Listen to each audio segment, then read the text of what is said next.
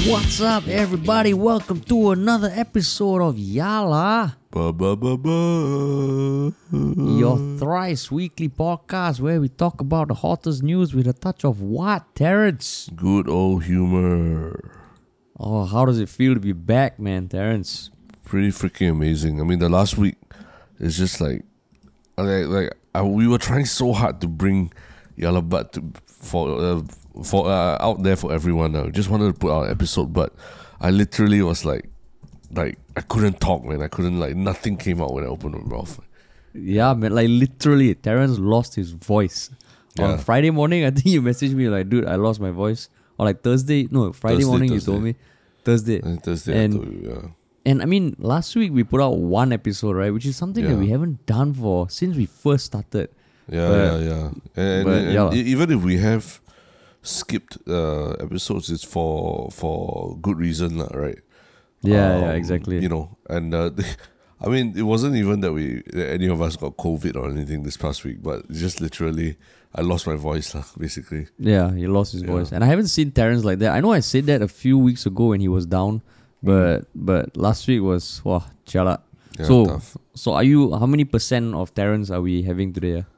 I'd say close to 90%. 90%. Close to 90%. Wow. Yeah. No, and it took us three tries to get the intro right. Because we haven't done it for a week. We haven't done it. Man, yeah. Thrice. We haven't done it for a week. Maybe we're just making up for all the times that we haven't done it. The last. That's why. Already. That is why. But yeah, we got some interesting topics today. As always. Are we plugging anything?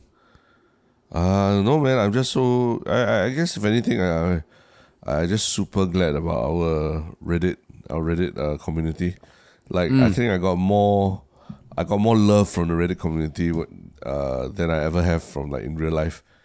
Just by putting it out there that we're not recording any episodes because I lost my voice, and everyone's like, "Oh, get well soon," oh shit, blah blah blah, everything, and it just warmed the cockles of my heart when people were so nice, hoping that even I was looking at it, I'm like, guys, you're being too nice to Terrence now, okay? too nice. Yeah, because I guess you probably thought I was ganging or something, right? You thought I was no lah. Until I call you and then my voice was totally gone. No lah, Terrence, come on, man, have some faith, man. Okay. I see. Have some faith. Yeah. I know it took you down, man. Yeah. But we are back. But our Reddit community is really quite something, yeah. It really is. So check them out. I think now we got 1,900 members. Very active members. The link is in the show notes, and I'm sure, or at least I hope there'll be discussions on the Reddit with regards to today's topics. Yes. Yeah. And what is today's big topic that we're firstly talking about? It is about our dear PM Lee, man, and more specifically about a dialogue that he had during his recent visit to the US 2 weeks ago. Where he sat down with the editorial board of the Wall Street Journal. He sat down with them in New York on April 1st, basically April's Fool's Day. And he had a long conversation, the transcript of which is available online. Yeah. And he talked about a whole bunch of shit. And broadly, he talked about US-China relations, US credibility, security in Asia and China's thinking on Taiwan, China's engagement with the region, and he started off with a short spiel, then there were some questions from the board, and then he answered, and there was a dialogue, literally a dialogue. But what made you want to talk about it today? Actually, I think it's more about although it was a speech that was it was part of a dialogue with Wall Street Journal in the US, right? As part of his US trip. It's kind of also reminding Singaporeans, I think, about how to think about what is going on in Russia and Ukraine, the Russia-Ukraine conflict, because I think also on just a few days ago, on April 8th, there's an article that came out about Tommy Koh being concerned about how Singaporeans are accepting the Russian-Chinese narrative of the Ukraine war, I think there's this narrative that's going on out there, which I did hear of and hear people talk about earlier on, in that that Ukraine Ukraine and NATO kind of brought this war upon themselves, right? By having increasingly closer relations and being a country that borders Russia. It was very bothersome for Russia that Ukraine was cozying up to NATO So that seemed to be there's a narrative that was first propagated on some social media, but it seems that there seems to be more and more people on social media, whether it's bots or real Singaporeans, pushing that particular narrative that is the NATO and it's the Ukrainians who brought this war upon themselves. So I think it's also timely that this PM Lee's speech to the Wall Street Journal also got released to where they talk about how trying to define the Ukrainian war as a political it's a political struggle. It's a global political struggle. It's kind of it's not the right way to think about it And the more important thing is to think about other issues like independence, sovereignty. That means like the independence of any independent country in the world, right? And sovereignty and how you can't let any other country just push you around just because they're bigger and stronger, So I thought, like you and I also read his transcript. It's a really long dialogue and speech that he covered a lot of things, but I think this was the most interesting part of the whole thing for me. Have you heard that narrative about the Russia and Chinese narrative about the war? Like what you said, basically the belief that it is NATO kind of like creeping up on Russia and Ukraine's kind of like insistence on joining NATO that brought about this war, right? Essentially that. Correct. So basically it's Ukraine and NATO's fault and nothing to do with Russia, and Russia is almost like defending their own sovereignty. Yeah, correct. Right. So I mean like I have heard that, but actually not so much in Singapore. So that's why when I saw Tommy Koh's Facebook post and opinion piece, I've actually found it quite surprising because I don't know where he's been chancing upon it. He did say that he's just seen the opinions on social media and all that. But social media, you find opinions about a whole bunch of different stuff across the whole spectrum. So when he said this, were you surprised that it was gaining traction in Singapore? I think I'm seeing it a lot more in Mandarin, specifically Mandarin or Chinese social media. So that's where, to me, maybe that's why to you might be a bit surprised, but to me it's like I think I've been hearing that. Yeah. But I mean, Tommy Koh also, his Facebook post, there was a picture of a Straits Times article that was titled "War in Ukraine: Separating Truth from Falsehood." I mean, that was his article. What the fuck am I saying? But basically he talked about it. Also, it's more on the Chinese media, Chinese media, which I guess makes sense, And we know. Then when you say Chinese media, you mean the Lian He Zapao? No, I think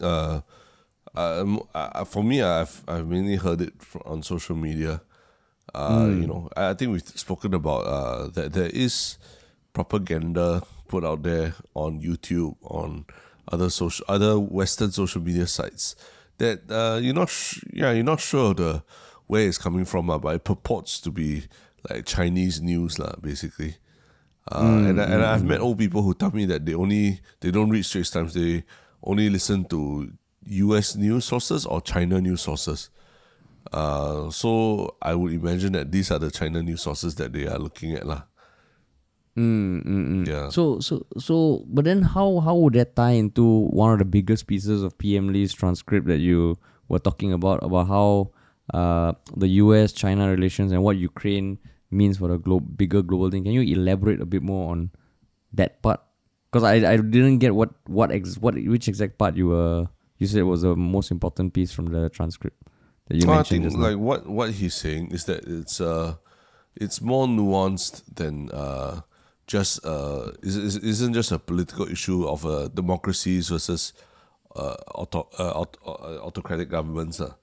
Because if you paint it that way, you straight away are saying that the Chinese and the Russians are on the same side lah. But if you think about it in the sense of the sovereignty of a independent nation lah, right? Then it doesn't matter what your political system is. That the sovereignty of an independent nation, I think everyone, whether you are Russian or Chinese or Singaporean or you American or what, you all agree that if someone threatens your sovereignty, you need to fight back lah, right? So I think what Lee Hsien Loong was saying is that people can't, especially in Asia lah, we can't just so blindly think that it's just different political systems going at it lah. There's a lot more nuance to it, and it's also the same reason why Singapore, as a small country, has come out so strongly to condemn what is going on in Ukraine lah. In spite of there not being a United Nations Security Council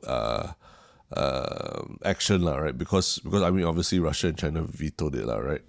But Singapore decided to come out themselves and impose a lot of sanctions on Russian economic activity in Singapore lah. So I think he is like similar to Tommy Koh. He's trying to say that there's a lot more nuance to this conflict than whatever you read about or hear about in the news lah. So because I think the crux of what the discussion or the agenda between the dialogue of between Wall Street Journal and PM Lee was about the whole US-China tension from the perspective of PM Lee or the perspective of a leader of a country that is kind of friendly to both lah, Singapore, right? Yeah. So when they were asking about, I mean, they would ask very, very specific questions about, I mean, they literally said, you are a very close watcher of China. I wondered if you can give us your perspectives about where you think the leadership of China with their attitudes are towards the US and the whole shebang about US, China, Ukraine, US, China. So I think what you were saying just now was him calling out the US. Okay, I wouldn't say calling out, but him pointing out that the narrative in the US is, okay, it's US against Russia, US against China, and in some way, if you watch the news coming out of the US, there's a lot of that, right? Putin and presidency, and they're both kind of the same. It's US against them. And what he's saying is that a lot of the things or some of the issues with the UN Security Council or UN in general is they like what you said, they shape it in a way that immediately makes the Chinese part of the problem by saying, it's autocracies against democracies, as opposed to, this is just another country, like marching into another country and attacking them. That's a problem for every country, right? His point there is that you can't deny that China is a rising superpower, and the UN, they can't expect for this sort of stuff push China into the corner, and then for stuff like climate change, expect China to play ball, right? Yeah, exactly. So that's why reading this, right, it was kind of mind-blowing for me, the scale of which he was talking about it. If you ask me what's happening in my estate, I can tell you, this is happening here, what's happening in Singapore media and all. But you see him talk about the entire world, right? That is fascinating, man. And I think everybody should read it because, I mean, I think he was very eloquent and articulate about sharing the perspectives of a country that is in Asia but also very in tune with the West, lah. Yeah. And it was nice to see that sort of dialogue, and you can tell he knows his shit lah. Of course, I can't get the nuance of how he sounded saying it, but you read it, you're like, oh my god, he's talking about stuff from 30 years ago, 20 years ago, 10 years ago, and it's just, I found it very, very interesting lah. How he just very, very statesman-like, right? Yeah, exactly. Very statesman-like. Holy shit, man. To talk about all that in such a concise way. I mean, I'm guessing this was an actual dialogue, right? It wasn't a typed out essay or anything, right? Yeah, I suppose so. So this is the primary school oral examination. He was just sitting there and sharing his thoughts, or that's what it seems. Yeah, but I'm sure there's something that they, especially in recent years, the Singapore government has had to grapple with in terms of the the Foreign Affairs Department, MFA lah, right? Because we've had our fair share of run-ins with the Chinese in recent years. And, as recent as, 2016 or 2017 when Trump and Kim Jong-un came down to Singapore and we were hosting them and all that, right? So we've increasingly played a larger role in being like, trying to be a middle ground, right? Between what's happening in the West and what's happening in the East as well. And like you always say, it shocks you how slanted the media in the US is against China, right? A lot of the stuff that goes on air about China in the US is quite shocking, right? And when you know that it's such a gross exaggeration of the truth, but yeah, I mean, and the other way, and vice versa as well, vice versa. But you say inflation of the truth, like what sort of truth? No, I mean, like, the whole issue with cotton in Xinjiang and all that kind of thing as well, right? There's this we hear so many different versions of it, and just trying to pass out what is the truth, it has been so difficult, right? So it's just I mean, Singapore, I think it really is an interesting middle ground because of the fact that we do have so much business with both countries, and comfortably, like we generally we understand the culture of both countries pretty well also, right? Yeah, so it's just Singapore. We are in this unique position right now, to really be that middle ground between the East and West, Yeah, and I guess that's what's interesting, because I mean, apparently Singapore is one of the largest Asian investors in the US, or the second largest, I think. And I mean, the US also invests a lot in Singapore. But then we also do have close relationships with China, and not many countries can boast that. Yeah. Right. Yeah. Correct. So, but like, so it's just like even the latest updates from Ukraine. I mean, the war is still ongoing. I think the latest one is that Boris Johnson just paid the president of Ukraine a visit. Yeah. Because the Russians have not taken Kiev, right? Yeah, correct. But yeah, man. Anything else that stuck out from you from the transcript? I don't know, but yeah, but like you said, it's a very interesting transcript to read, and if it helps you better understand, Singapore's position with regards to US and China and Russia and all, I think it's worth reading. Maybe it's not our usual kind of yalabat topic where there's two sides to argue about, but I think we're both saying that the article is quite interesting, right?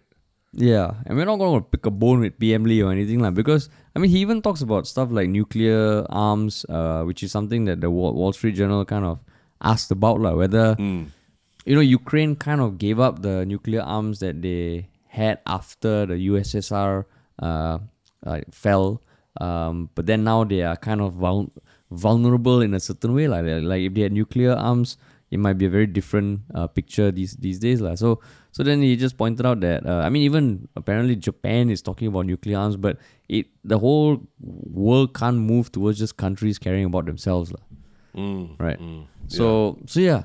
So I mean, nothing to debate. It's more like hey, we're back. Just talking about like a speech. Yeah, it's like GP. It's like those GP lessons in JC. Yeah, because I mean, okay, we tried to find a hard-hitting, polarizing topic today, 11th April, but there wasn't much, man. There wasn't much, right? Yeah.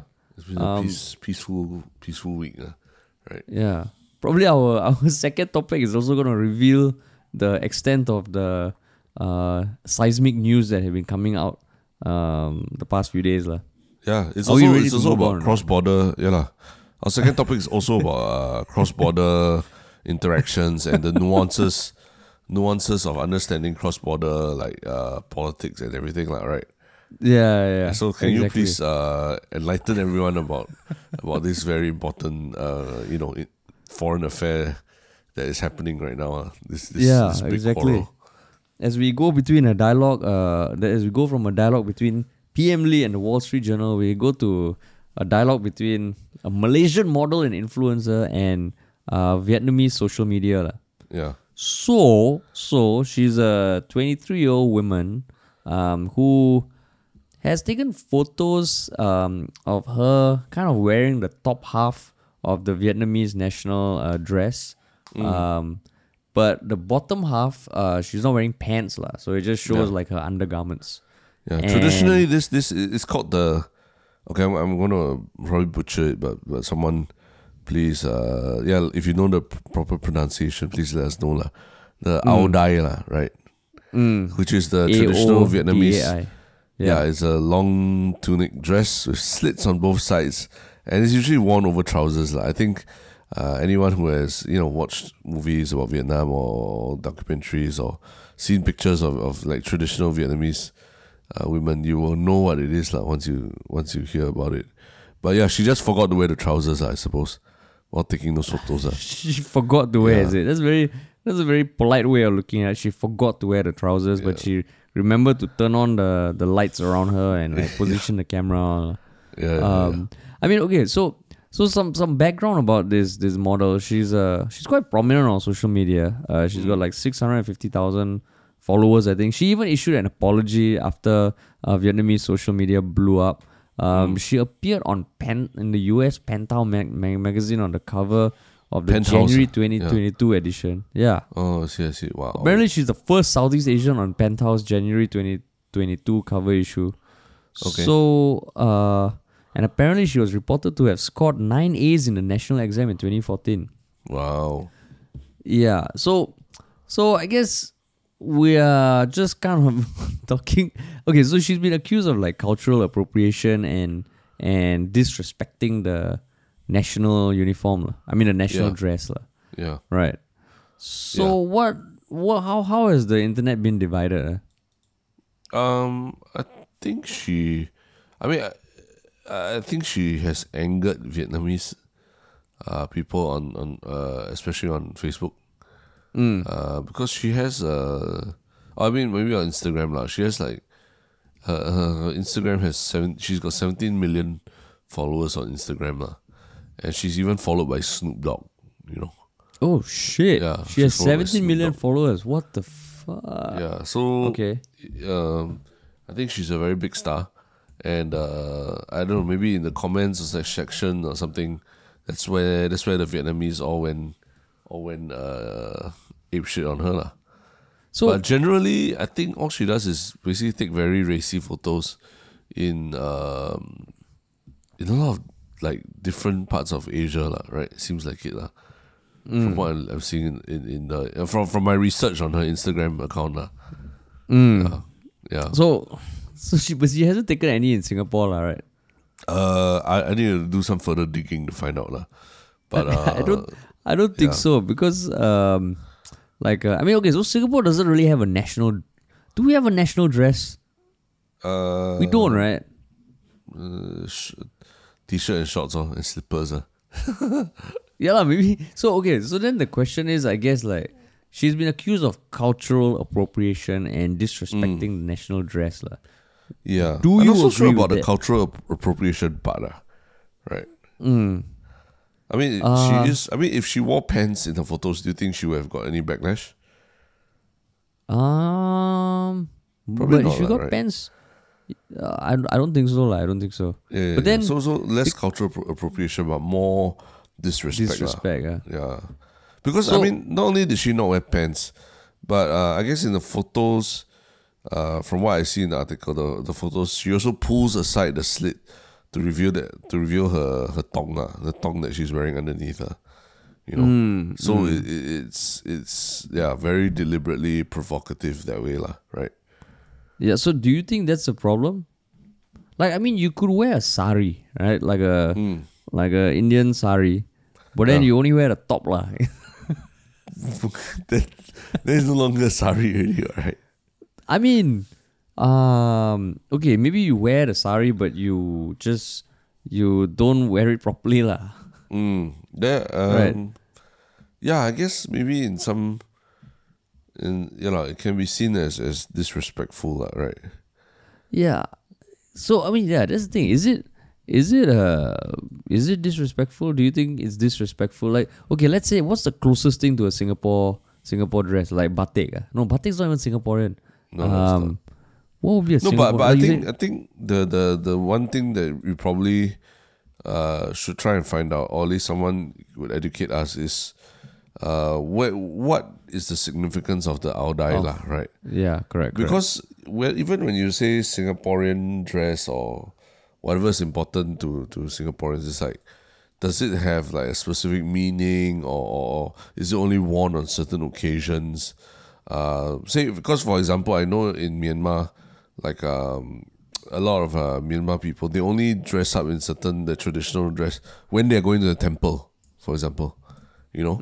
So if a dress is or sort of outfit is almost related to their religion, like dressing up to go to church and all that, then it becomes very like you can imagine why people feel disrespected when essentially a model of another country just wears it as if it's like it's just everyday wear, and then does their own interpretation without pants of it lah.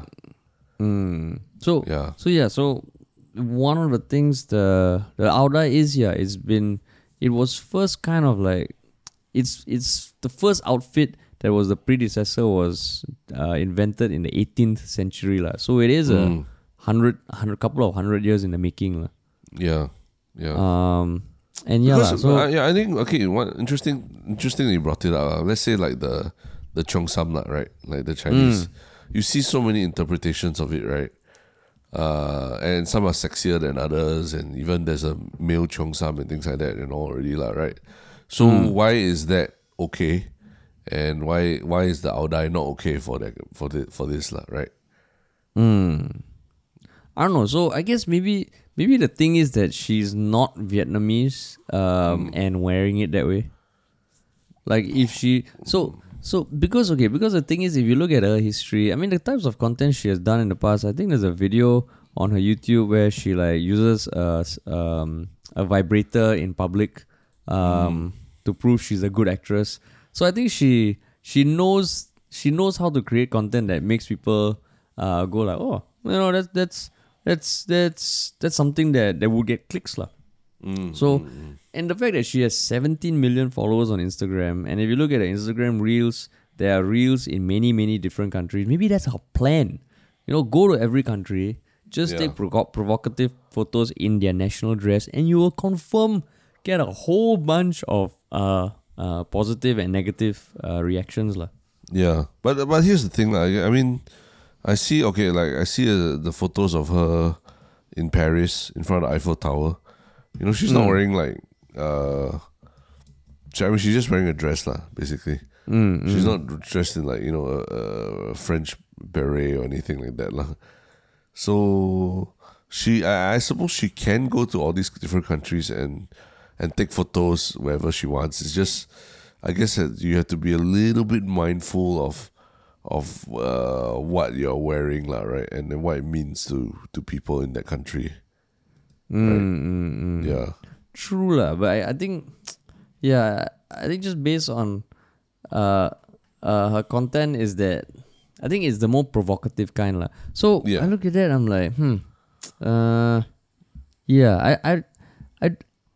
I do think it is disrespectful in a certain way. Because it is kind of like a national dress that there's a lot of history lah, and it just feels like she was doing it for the clicks lah. The fact that we're now talking about this on our podcast, where we have spoken about very important issues, very polarizing topics, very polarizing conversations that needed to be had, and we're talking about the shit.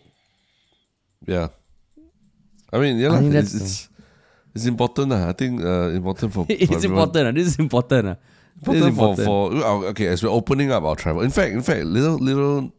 I mean, one interesting nugget is that she flew through Singapore to go to Vietnam. Da Nang lah. Yeah, Da Nang, where it's the tradition, where there's the old town and and people they put out those nice colorful lanterns everywhere and all that lah, right? Correct. Hoi An and all that. So like you might find yourself like a lot of other people traveling to Vietnam or Da Nang in these coming few months as travel opens up. And the temptation is to let loose and do whatever the hell you want, because it's been 2 years, right? Yeah. But just don't forget that you also just need to be mindful that you are a visitor to the country, and try and do try and also understand the do's and do nots in each place lah. Yeah, and I think I just heard about it, or I'm seeing it more in media as well, about how I've seen articles titled "The Return of the Ugly Singaporean." There are more fights happening in public. And just today I was on a shoot, and a few of them said, over the weekend they saw a couple of fights in public, and it just feels like, whoa, where is all this coming from? I think, like maybe it's the rebound from all that restrictions.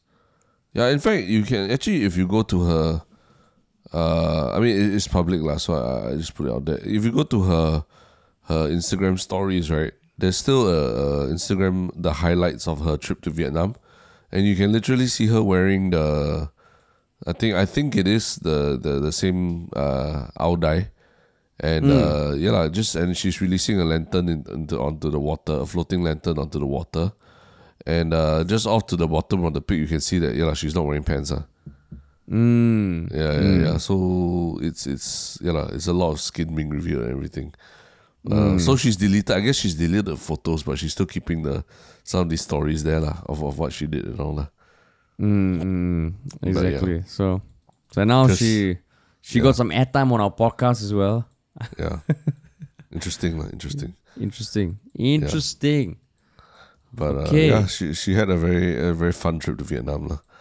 I think if you're interested to see what else she did on her trip, you can you can see it on her Instagram. Oh, that's cool, man. Yeah. Cool. Are we? Wow, there was a lot of research that we did about international relations in this past hour.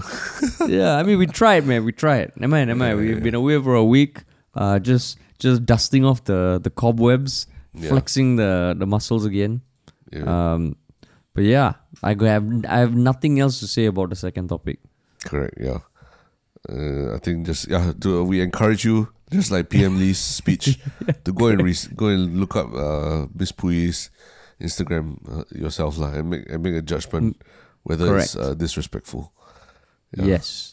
Yes, correct. So cool. That brings us to our concluding segments. First of which is the one short comment. Yes. Yeah. And would you like to go first? Yes. I think All Things Quaint was responding to episode 280, which was our interview with Dr. Janio Putticherry. He says, great episode. I have just converted my class of students to Yalabat, particularly this episode for the dose of GP reference. So...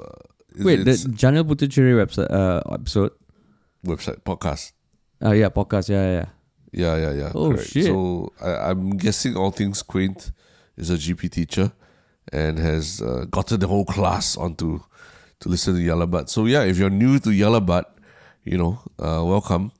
And today felt like a bit like a GP lesson, but that's because the topic was tough lah. Like the second half was a bit lighter, and I'm sure you don't cover that for GP also lah.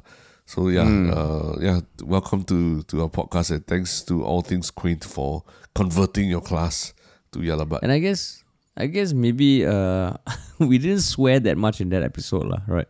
Oh yeah, we didn't. Yeah. So I mean, hopefully it's to not just that episode. Oh, particularly this episode, but other episodes as well. So I mean, if they are learning, she didn't say how old lah, but So GP, so we swear GP, but she said just a class, what? Oh, GP. Those are GP reference. Correct. Okay lah. So swearing all not an issue lah. Not an issue. Yeah lah. I mean, not that we particularly need to swear or anything. That it's just it just happens lah. Yeah. Exactly. Life happens. Okay. But cool. What is your one short comment? My one show comment is by Rock Groundbreaking 42 on the episode 281 where we spoke about Singaporeans being more open to non-Chinese PM. And she says, great episode. I don't comment often, but I made a realization today and just wanted to share it with the community. I was having a chat with my wife about race issues and I started citing the IPS survey and what it is saying about Singaporeans. Her first response was, have you been listening to Yalabat again? So according to her, whenever he engages in topics and was able to cite multiple interrelated examples about issues, it is mostly because he listened to both of us talk about it. Oh, lama. So, but it's pretty funny. So, is the it's ability fucking hilarious. Yeah. But is the ability to engage in topics and cite multiple interrelated examples, is that a good thing or a bad thing to the wife? I would like to think it's a good thing. I would like to think it's a good thing. Or maybe the wife finds it annoying and overbearing. Have you thought about that? So we equip people to be annoying and overbearing to their spouses. To generally socially, overbearing. Yeah. Generally socially, with their friends as well. Yeah. We do all the legwork to find you all the links and articles and share our thoughts and opinions so that you can take it and go annoy the fuck out of whoever you want to with these interrelated examples. And you know what? That makes me happy, man. Yeah. And actually, we laugh about it. But you think about it, now people are starting to do the Friday night dinners with friends and big groups of friends all over again. And inevitably, you will start running out of topics to talk about. And I tell you, there's nothing better than our podcast to listen to and have something to argue about. Yeah. Oh, yeah, that's true. Like if you have a dinner on Friday, or dinner on Saturday, Friday night our episode comes out, just listen, you get your dose, and it doesn't matter if you plagiarize what we say. Yeah. We won't know. Yeah, we won't know. Just go ahead. Plagiarize the shit out of it. You'll be the most interesting person or the most boring person at dinner. yeah, exactly. Yeah. That's why or the most hated lah. The most hated also. Yeah. I'm curious to this user this listener Rock Groundbreaking 42, whether his wife is saying it in a good way. Cause have you been listening to Yalabat again? That sounds pretty adversarial, if I might say. Yeah. Yeah. So let's hear from the wife. Shout out to the wife. Shout out to the wife. Correct. Yes. Yeah. Cool, man. But yeah, what is your one shook thing for this past week? Literally this past week. My one shook thing. Have I mentioned the show Marvelous Mrs. Maisel? Was that my one shook thing recently? Please tell me it wasn't. No, right? No. Okay, cool. So my fiance and I started watching season 4 of Marvelous Mrs. Maisel. If anyone has Amazon, it's a show that's set in the 60s or 70s about an up and coming female comedian. And I never thought I would like it when I first started watching it because it's like a 1 hour series. It's set in the 60s, 70s, which I mean, that can be a very charming thing, but it just felt like, there's no like sci-fi or thriller or kind of thing. But I fucking love it. I watched all 3 seasons. The 4th season, the first episode started off great. And it's such a well-produced show in the sense that they really recreate the sets. There's a bit of a whimsical feel. And I think the first 2 seasons won a bunch of awards at the Emmys. And that's what got me into it. Have you tried watching it? No, not yet. Yeah, I really, really like it, man. And I think the casting, the writing, all is great. It's a very unique show. I love it. That's cool. Yeah. Cool. All right. And what is your one shock thing? Also something to watch. I mean, throughout the time that I was, without my voice and all, I caught up with something that I've been intending to watch for a while, but I keep forgetting to. It's on Disney Plus. It's a documentary called The Rescue, and it chronicles the rescue of 13 Thai boys who were stuck in a cave when the cave flooded in Thailand in 2018.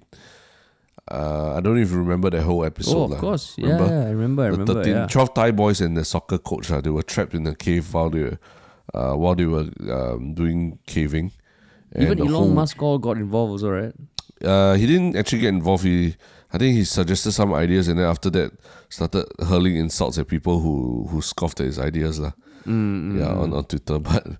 But this is the documentary about it. And a little known fact is that the documentary is actually made by the same directors who did Free Solo. You know Free Solo? Oh. The documentary about the guy who, the climber, Alex Honnold, who climbed El Capitan without any ropes or anything. So they actually now have made a documentary about the rescue, and it's very, very. I mean, even though you know what happened and everything, it's a very, very, very watchable documentary, and it has its ups and downs, and they really go in detail about the how step by step they actually did it, lah. And I mean, there's a very interesting message at the end of that comes through at the end of the documentary. So and it's a very feel good documentary also, lah. So if you feel like the world's going to shit, do watch The Rescue. It'll make you feel better. Yeah. Man, so and there are a few movies in the works also, right? I believe so. Yeah. But this one is they already did in this one they already use a lot of reenactments by the actual divers themselves. Oh. Yeah. So it's actually really probably quite accurate to what actually really happened. Wow. Yeah. So it's pretty cool, man. exciting. Yeah. Awesome. Go check it out on All Disney right. Plus. Cool, man. Cool. Are we done? Yes, We done? Yeah. We're done. All right. Wow. Back to the grind. Thanks for your patience, everybody. We're back in the groove, and we'll talk to you all very, very soon.